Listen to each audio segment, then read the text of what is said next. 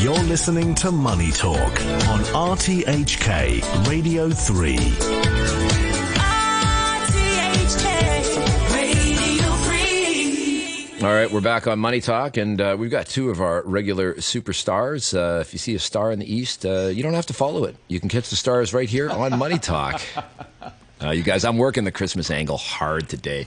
That laughter you hear is coming at us all the way from the United States of America. That's Barry Wood, RTHK's international economics correspondent. Good morning, good night, Barry.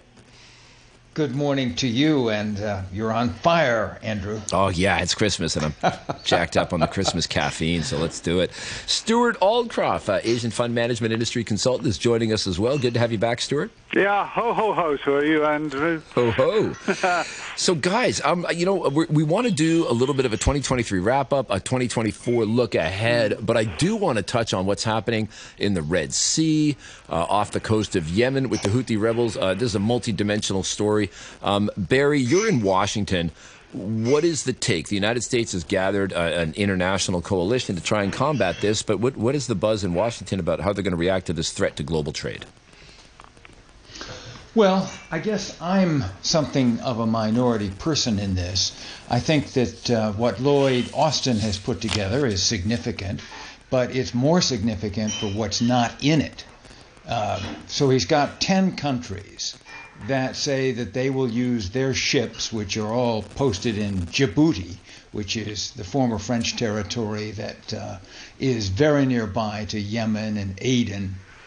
And they're all going to say, we're not going to attack the coast of Yemen, but we're going to shoot down all the drones and make sure that it's safe for shipping. You played a clip from Maersk saying, that's not good enough for us. And I think the significant omission is the absence of Saudi Arabia and Egypt. They are the principal players, if you look at the map of the Red Sea on either side, and they're not part of this. Why? Because they want to give at least tacit support to the Palestinian uprising or the Hamas issue in Gaza. So there you are. That's significant. However, look, the super tankers, the biggest ones, cannot get through the Gulf anyway. And yes, there are 50 ships a day that transit the Gulf, and most of those ships are going to continue. Maersk, of course, is a huge operator, and that's not to be minimized that if they're saying we're not going to go there. But the super tankers always go around, and the super tankers mostly go out of the Gulf into Asia. So I don't think it's going to have that much impact on shipping, but I may be wrong. Are the oil tankers that do go through there, are these kind of the smaller, dodgy ones that might be transporting illicit Russian oil or Iranian oil that's currently under embargo? I mean, are they going to take an oversized hit from this that maybe they hadn't anticipated? Iran especially, because they're backing the Houthis with this weaponry. Well, I'll tell you, Andrew, I don't know much about that. And it's very opaque what goes on with shipping, because when you're talking about tankers, that oil can be sold, bought while it's on board and at sea. So I can't speak about whether any Russian oil is going through there. I would rather guess there must be some, but not much. But it's not a huge entrepot for the oil coming out of the Persian Gulf. Okay, yeah. Stewart? Well, I'm slightly at odds with Barry on this. I do think this is going to cause fairly big disruption to the oil trade. We know that BP, for example, one of the big companies, has now stopped transporting oil through the Red Sea. We wait to hear what Shell has to say, the biggest, and see what they do. And the consequence of that is quite likely that they have to take it around the bottom of South Africa. That adds quite a long time and cost to shipping generally, and that will inevitably put up the cost of oil at the pump. So and that can be an inflationary increase too. So we need to be a little bit concerned about that. Secondly, yeah, I don't disagree with what you say, Stewart. Okay. It is potentially ominous. Yeah. But it's not there yet. No, and the oil prices are friend on is the this. right word to use, because there's nothing certain at this stage. We know that we're Lloyd looking at a Austin, the pretty U.S. weak oil Defense price at the Secretary, moment, below has $80. So Whoa. there's some distance they have yet to travel. Yeah. We know that Lloyd Austin, the U.S. Defense Secretary, has put together this consortium, if you like, of 10 countries that will aim to shoot down drones. But it's quite a big area, the Red Sea, and it's not going to be that easy to find them. And the whole point of drones is that they're quite small and are quite capable of avoiding a lot of the tracking that might occur. So.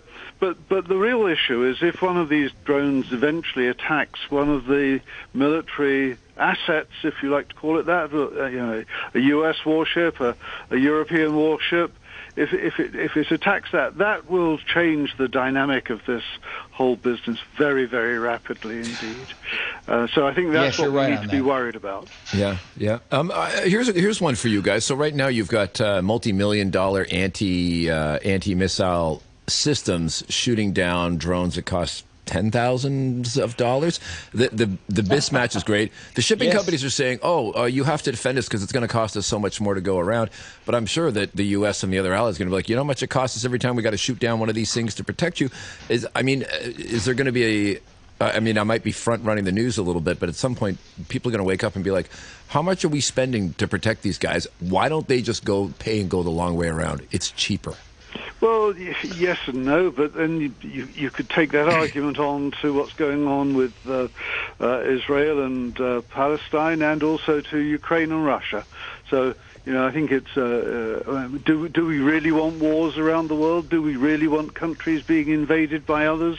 The whole thing is ultimately an aim to stop that sort of thing happening. Yeah, when they were just fighting off a couple of guys in rubber dinghies with machine guns, it was relatively cheap. You know, put some water cannons in your container ship. But like I said, they're using multi-million-dollar missiles to shoot down $10,000 drones. But at least it's military practice too. Yeah. Oh, so guys, let's use that as a slide into your predictions for 2024. This is clearly a case of a local regional scrap now turning into a kind of even a one country scrap turning into a regional economic impact. What are your predictions for 2024? More or less of that, and what are other high points and flash points we should be looking for? Stewart? I'll start then. Well, clearly we've got two military wars going on, and then there'll be a political war in a number of different places as well. So I think 2024 will be a year of considerable uncertainty. Mm-hmm. It would be nice to think that both the military wars, Israel, Palestine, Russia, Ukraine, could be solved or settled in some way, that these don't happen any longer. We'd love to see the end of that. Mm-hmm. But there doesn't seem to be very much that's capable of putting an end to that, because both sides, in both of them, are very, very entrenched. We have the U.S. presidential election, we have a UK Prime Minister or government election, and also a number of other elections in the European community going on next year, all of which will probably have a fairly unsettling effect on many people in the world of finance. Which way it will go is very hard to say. But the good thing is that if you've been invested in America particularly, you will almost certainly be sitting on profits, and there is never a bad time to take a profit, and now is probably one of the best. We used to have Andrew Ferris on the show a lot. I'm sure he's on from time to time when I'm not on, and he is very keen on defense stocks. And I guess the other one to watch is Venezuela is now threatening to invade and try to take over 2/3 of Guyana, so there could be another one there. But the economic lessons that these countries should be taking. Russia hasn't profited.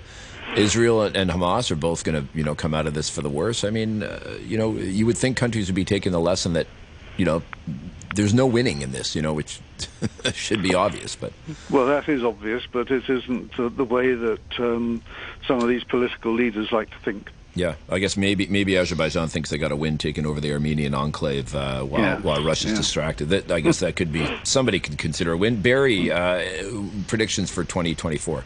Yes. Well, if Stewart's watchword is uncertainty, mine is going to be somewhat different. I'm always delighted when we disagree. I've got 4, Andrew. 1, the United States economy will continue to outperform. There will be no U.S. recession. Ooh, 2, bold.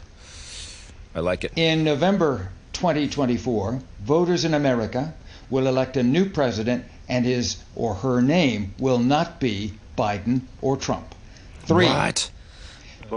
China and Japan's economy will grow briskly in 2024, a rebound.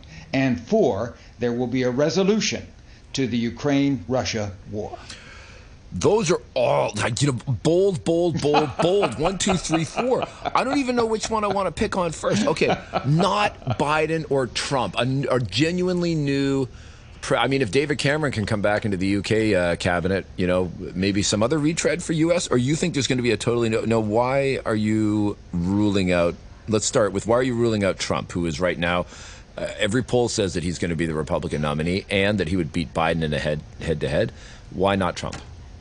Oh, I think when people step into the voting booth, they will reflect on his indictment, his trials. Perhaps he'll even be in jail, and that will give them pause. But I'm on the weakest, thinnest ice when it comes to that prediction about Trump not being elected. But on Biden, I think that's easier because he's just perceived to be too old, and I think there'll be many opportunities. There will be an opportunity for him to yield. I don't know who's going to be president, but I'm pretty sure it will neither be Biden nor Trump. No stated challengers for the Democratic primary yet. That's right. But let's not forget what Gavin Newsom did in China. Xi Jinping must think he's got some potential. He saw him. And, of course, Gavin Newsom went to the Tesla factory in Shanghai, and he certainly acted like he was an ambitious politician, despite what he says. Sure. And his debate with DeSantis the other night for no other particular reason. That's right. Yeah. That's right. So we've got a couple of good ones there. I think your Trump narrative has got some support with the Colorado court ruling that Trump cannot stand in Colorado, cannot be on the ballot for the Electoral College in Colorado, which went very Biden in the last election anyways, but interesting. Yes, but don't forget, this is not even 2024 yet. Appeals and that kind of thing, and, maybe he won't be on the ballot there, but that will boost his popularity. Let's not forget that. True. And he wasn't going to win Colorado anyways. So, Stewart, I'm going to give you a chance. You said uncertainty, but come on, give me some hard predictions. Give me something to put my teeth into here. Well, yeah, and if one wants to look at the sort of the economic side of things, stock markets around the world, I think they will be lower in U.S., in Europe, probably in Japan, but higher in Hong Kong. Because Hong Kong is really at a very low point, and China is at a very low point. But what the big issue that we have in both Hong Kong and China is the fact that the property market in China is absolutely decimated, and that will be an area where a lot of focus will be made and need to resolve. And if it gets resolved, then I think that from about the second half of next year, we will start to see a recovery. And although the U.S. presidential election will not be helping, I do think that the ongoing improvement between the U.S. and China in their relations will be a good thing, and I think that will open up the markets a little bit more. You said higher. You said that Hong Kong and China are at a low point. You said Hong Kong will be higher, but you didn't say where you thought China would be, up or down. I think China will be up from here. And up for you, does that mean beating targets of 5.5% growth? If China's at 2%, that's not a win. Yeah, I think it will be probably more than 5% growth. More than 5% growth for China. Okay, which I think could be considered a win given recent growth trends. It's not the old days of 7.8%. No, I think we've gone past that for a long way. Okay, sounds good. Well, gentlemen, we have some hard predictions. We are going to have to put that in the book and come back for this week next year. Great to have you guys on the show for my last day at Money Talk this year. Stewart Aldcroft, Asia Fund Management Industry Consultant, and Barry Wood, RTHK's international correspondent. Thank you very much both for coming on the show.